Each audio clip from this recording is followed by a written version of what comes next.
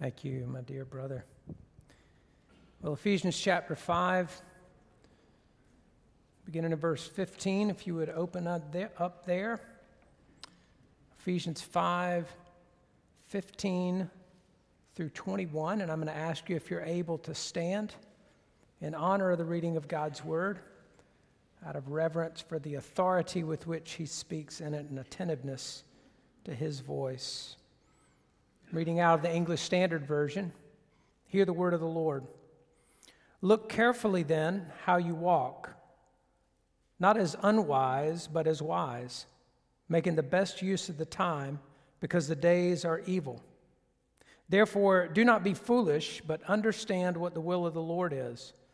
And do not get drunk with wine, for that is debauchery, but be filled with the Spirit, addressing one another in psalms and hymns and spiritual songs, singing and making melody to the Lord with your heart, giving thanks always and for everything to God the Father, in the name of our Lord Jesus Christ, submitting to one another out of reverence for Christ. This is the word of the Lord. Thanks be to God. Let's pray. Well, Father, we do thank you for your word and for the power it contains and for your faithfulness, Lord, to speak through it to us by the power of your Spirit.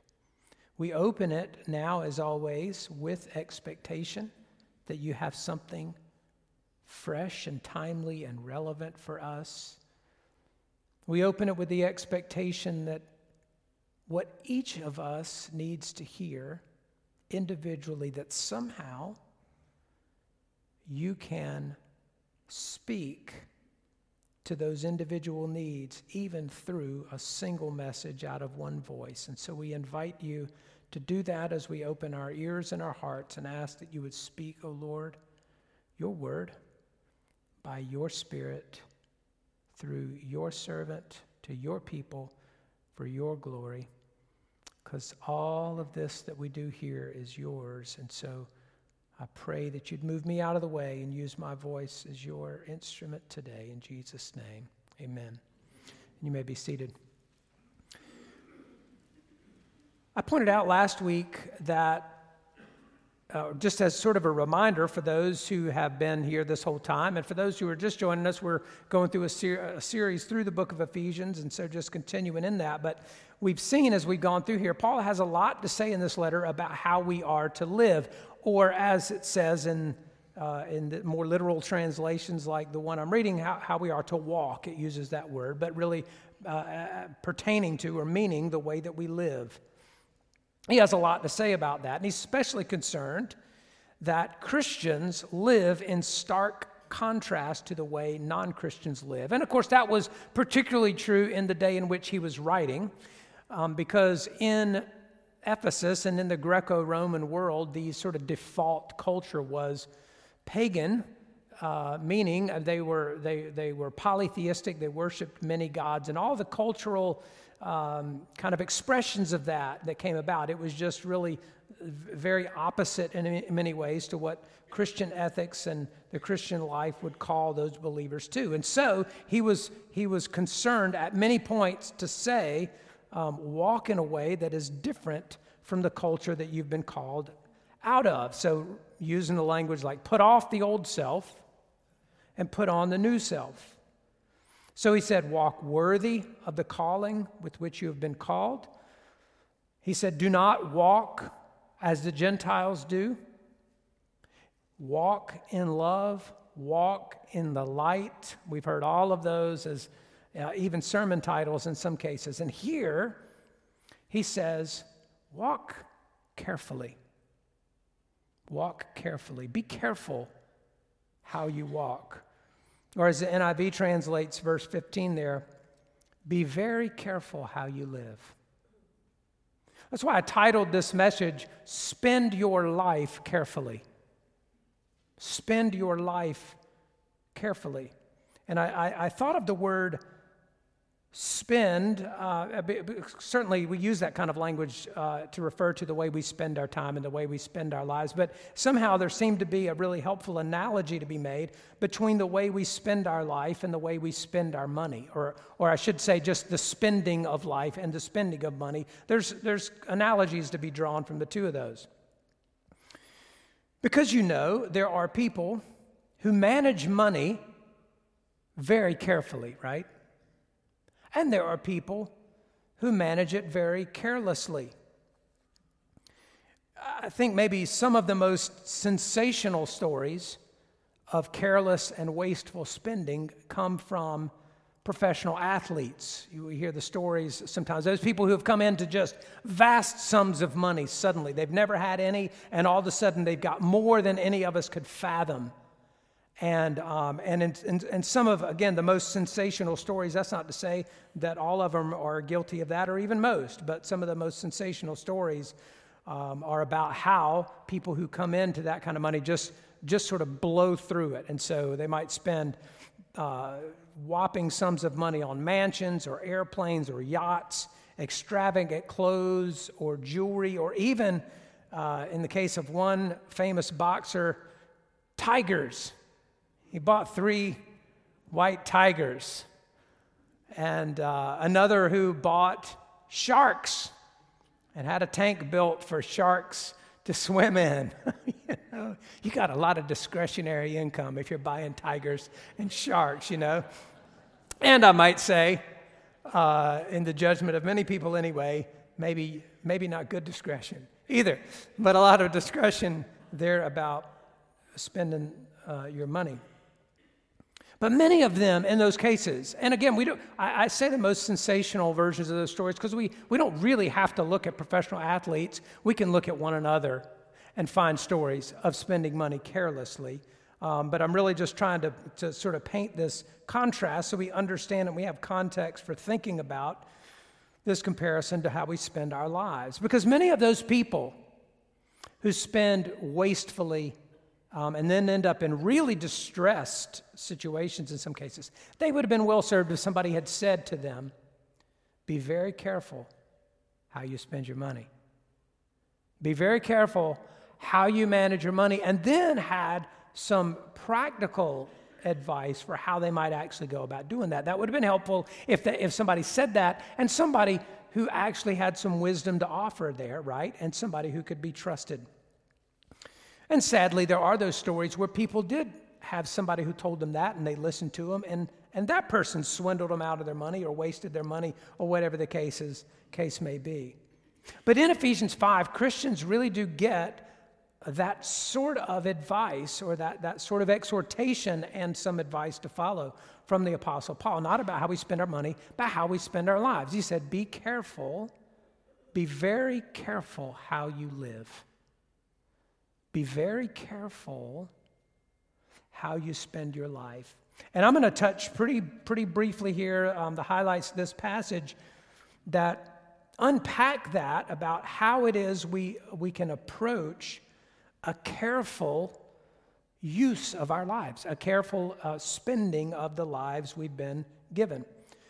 And really there are 2 ways that he mentions here. The first is be wise.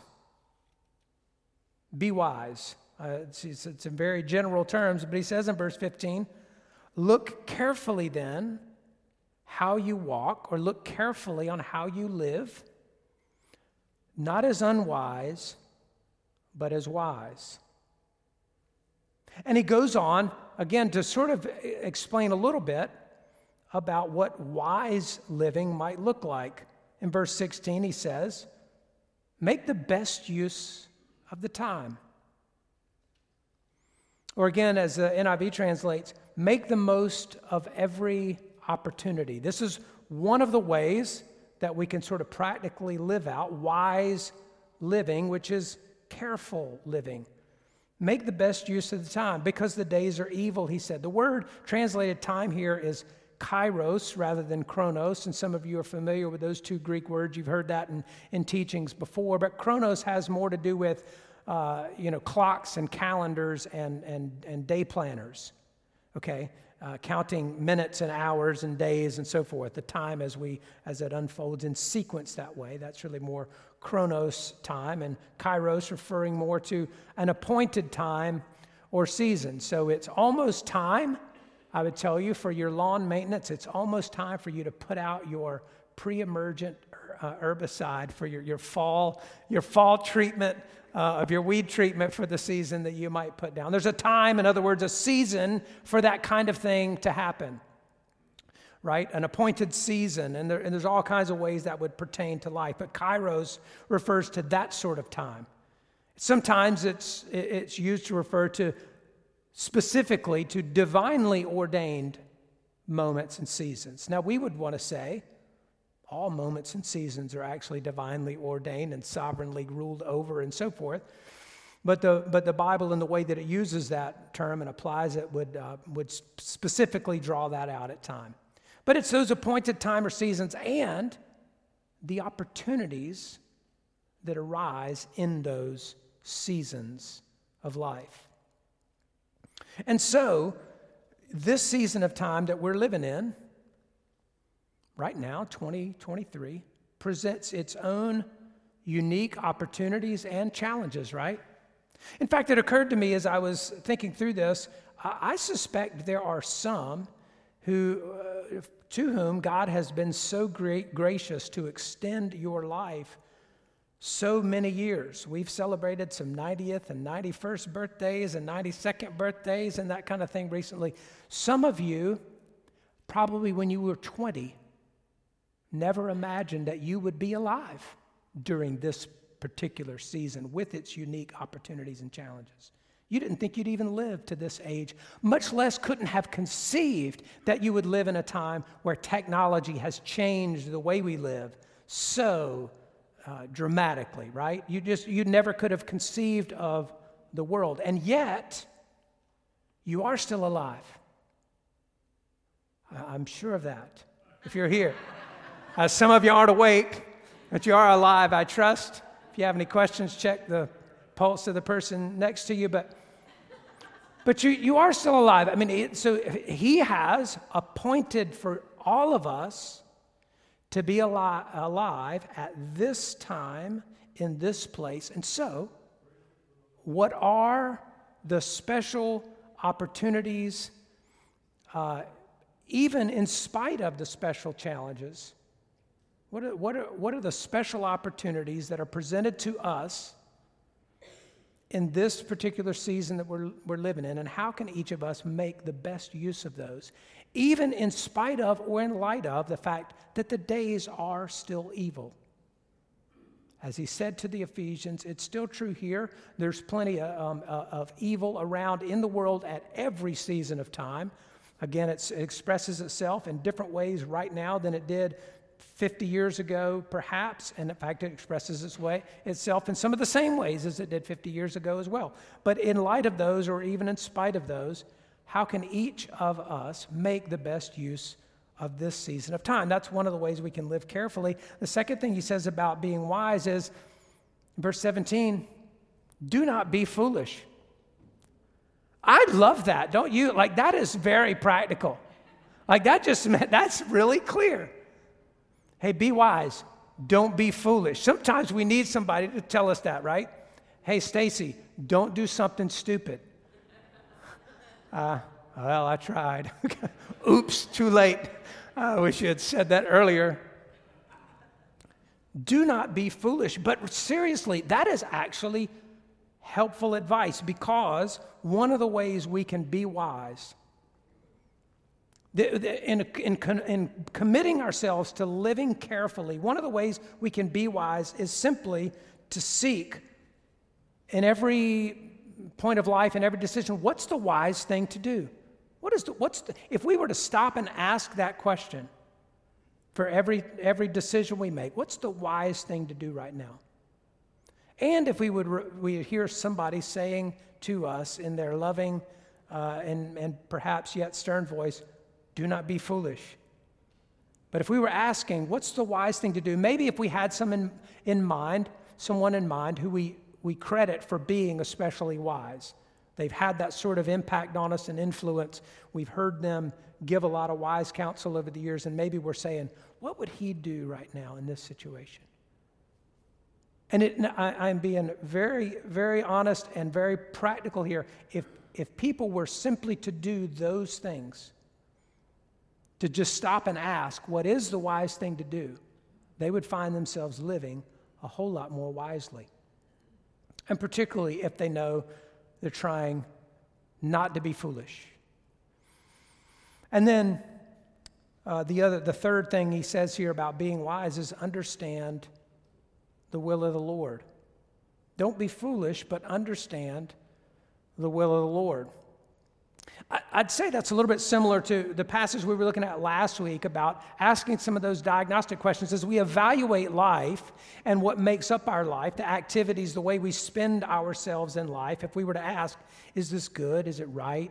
Is it true? Is it pleasing to the Lord? And I would say this understanding the will of the Lord is similar in some way to discerning what pleases the Lord, in the sense that he's already answered a lot of that. He's revealed in the scriptures things that are pleasing to him and things that are his general will for people, things that we know are his desire and intention for us ultimately and eternally, things that he wants to do in our lives to conform us more to the likeness of Jesus over the course of our lifetime and so forth. There's a lot that he's already revealed. So in light of that, stop and consider,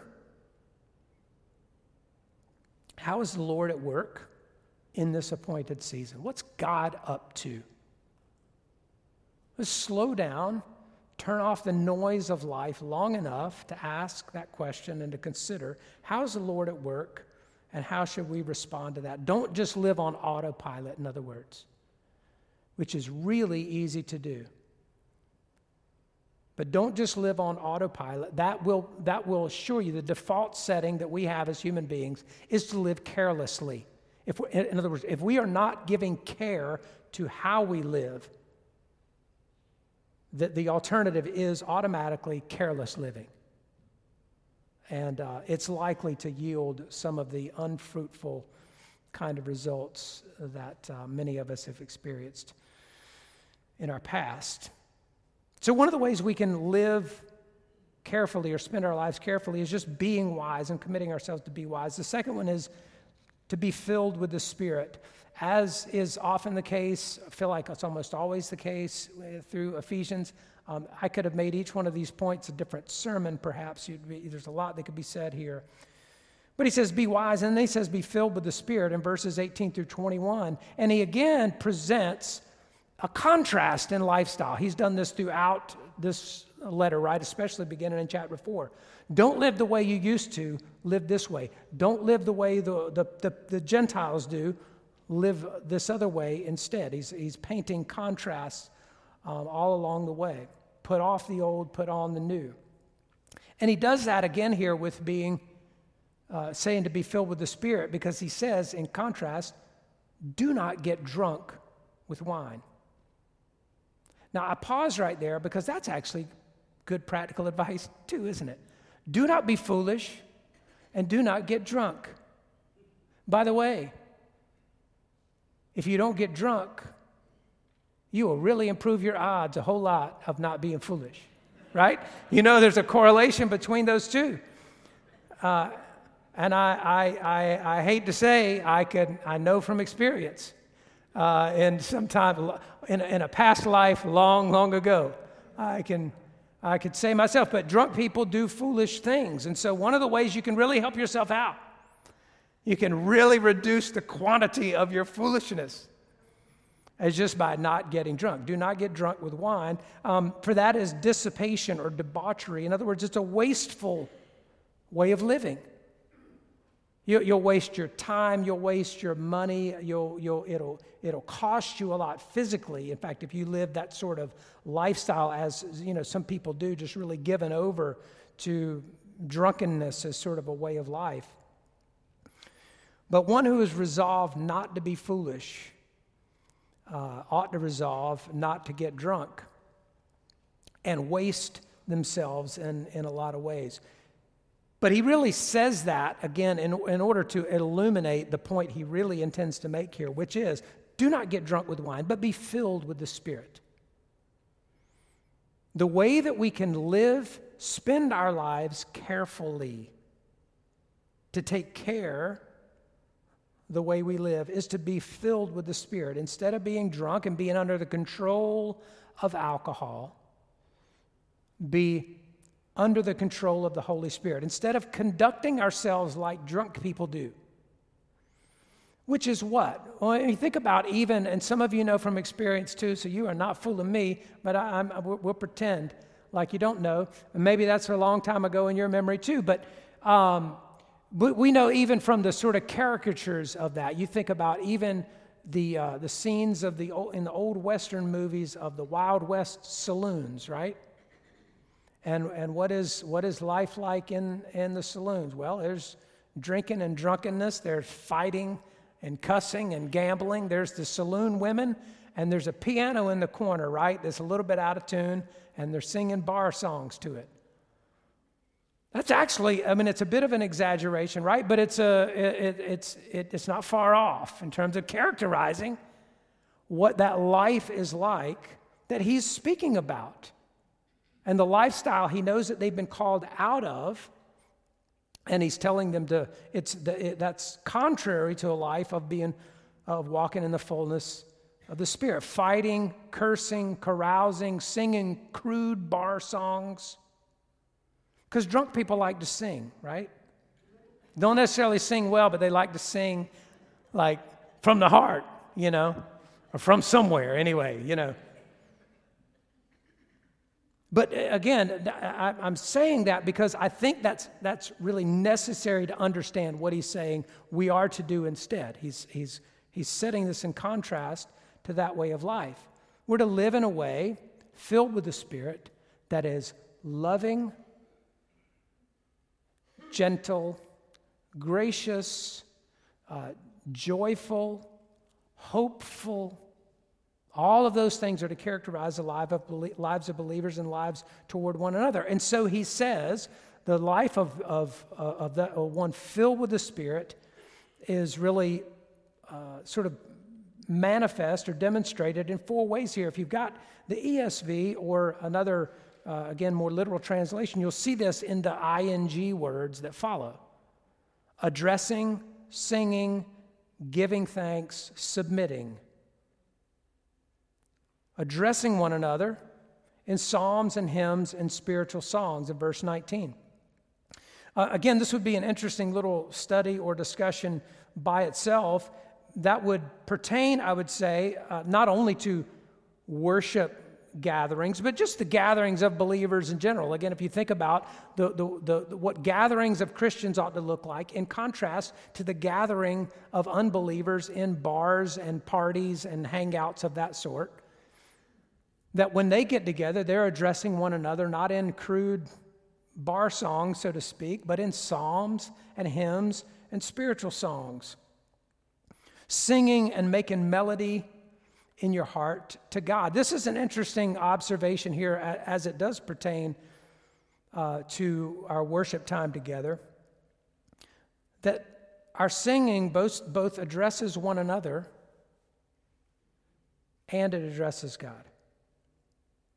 That the songs we sing, not every single song does both of these and equally in equal portions or whatever, but that we sing songs that are to one another, and we sing and make melody in our heart to God. And of course, you see the range of songs that includes the psalms, hymns, and spiritual songs. There's a lot of discussion around the difference between those, and it's interesting reading what New Testament scholars get into. Psalms having praise songs with an instrument, or the harp in particular, almost certainly for the Christian community has in view the book of Psalms, as well as perhaps some New Testament psalms that are written. Hymns are songs of praise to God. Spiritual songs, it's not really clear actually what specifically those are, maybe more spontaneous or personalized. But the point is that what is coming out of our mouth in the way of songs is is praiseworthy and edifying and so forth, both to one another and exalting God himself. So we're addressing one another, singing to God, and then giving thanks always and for everything in the name of the Lord Jesus. Many of you know of that verse in 1 Thessalonians. It says, in everything give thanks, because we will usually say to one another, it's in everything, not for everything. And here he says, for everything and always in the name of the Lord Jesus. There are some things that you couldn't thank God for in the name of the Lord Jesus. We wouldn't thank him for evil things being done to people, for example. There's all kinds of things we couldn't say in the name of Jesus, thank you, Lord, that this evil is being done. But it really lays out a challenge for us to say that we are to view the life we've been given, the season that we're living in right now, we're to view it with thanksgiving, not with groaning, not with complaining, not with fear and dismay and anger and despair, but giving thanks always and for everything in the name of the Lord Jesus. And then finally in verse 21, submitting to one another out of reverence for Christ. This really does touch the beginning of when we started sort of this therefore passage in chapter 4, as you remember, where he had laid out in the first 3 chapters all that God has done for us by grace, and then beginning in chapter 4, therefore, how do we live in response to that? And he opened that section by saying, walk worthy of the calling with which you've been called, with all humility, gentleness, patience, bearing with one another in love. That's our posture toward one another, giving of ourselves, seeking the interest of the other, etc. And here he touches that again as he concludes this passage here, submitting to one another out of reverence for Christ. Always laying down ourselves, not lording it over one another, as it were, but just having a posture that is always elevating the interest of the other over our own interest. He says that enough times in enough different ways that perhaps eventually we get the message and are challenged enough to change the way we live accordingly. And so there's a whole lot more that the Bible says about really every one of these bullet points, every one of these headings, and about the message itself. But what the New Testament repeatedly would urge Christians to do in one way or another, again, in one way of expressing it or another, is to be very careful about the way you live. Careful, again, not meaning fearful or overly cautious, not hunkered down in the corner because you're afraid something bad is going to happen. It is just taking care to live life well, in light of the fact that the life we have in Christ is all by God's grace. The health that we have is by his grace. The opportunities that we have by living in this appointed season and time, in this place, and so on, in relationship with the people he's brought into our sphere, are all by God's grace and by his divine appointment. And so how can we take the utmost care to live well the life that he's given us? Be wise, be filled with the Spirit, and live accordingly. Let's pray together.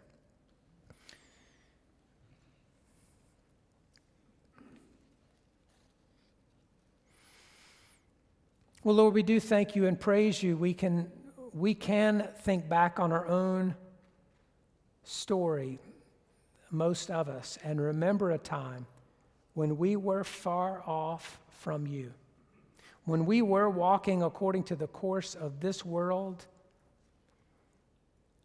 as Paul said in Ephesians 2, that we were going the other way from you and not walking with you, Lord, that we were enemies and not friends. We remember that. And we praise you, Lord, that you didn't leave us there, but you found us, you raised us up, you joined us with Jesus, made us children and heirs, and have given us a whole new life to live. And Lord, we continue to hear the exhortations made to us in the Scriptures to live that life well. And so, Lord, I just continue to pray that by your Spirit you would help us to examine our lives, to evaluate what is good and right and true and pleasing to you about the way we're already living.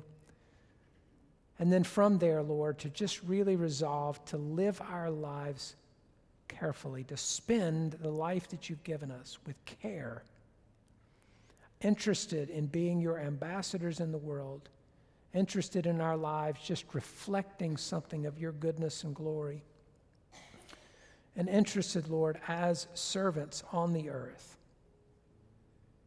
to seize the opportunities appointed in this season of time. So, Lord, would you help us to see our world with hope and not with despair, with confidence and boldness, not with fear. Lord, with love for the world and not with disdain. And maybe even more with a love for one another that testifies to the world looking on that you are at work in the lives of your people and that you really do offer hope eternal and joy unspeakable. Lord, would you realign our hearts and our lives to reflect you in those ways. In Jesus' name, amen. Well, we're going to stand and sing together here in a moment, and I'll just invite you, as always, just to be attentive to the Lord's voice even now as he leads, discerning how he might have you to respond to him now or later. If you are in need of prayer for anything, we'll have some elders or ministry leaders available to pray with you as we sing the song. And again, then at the conclusion of the song, as we wrap up our service, we'll have a special time of prayer then following. Let's stand and sing together.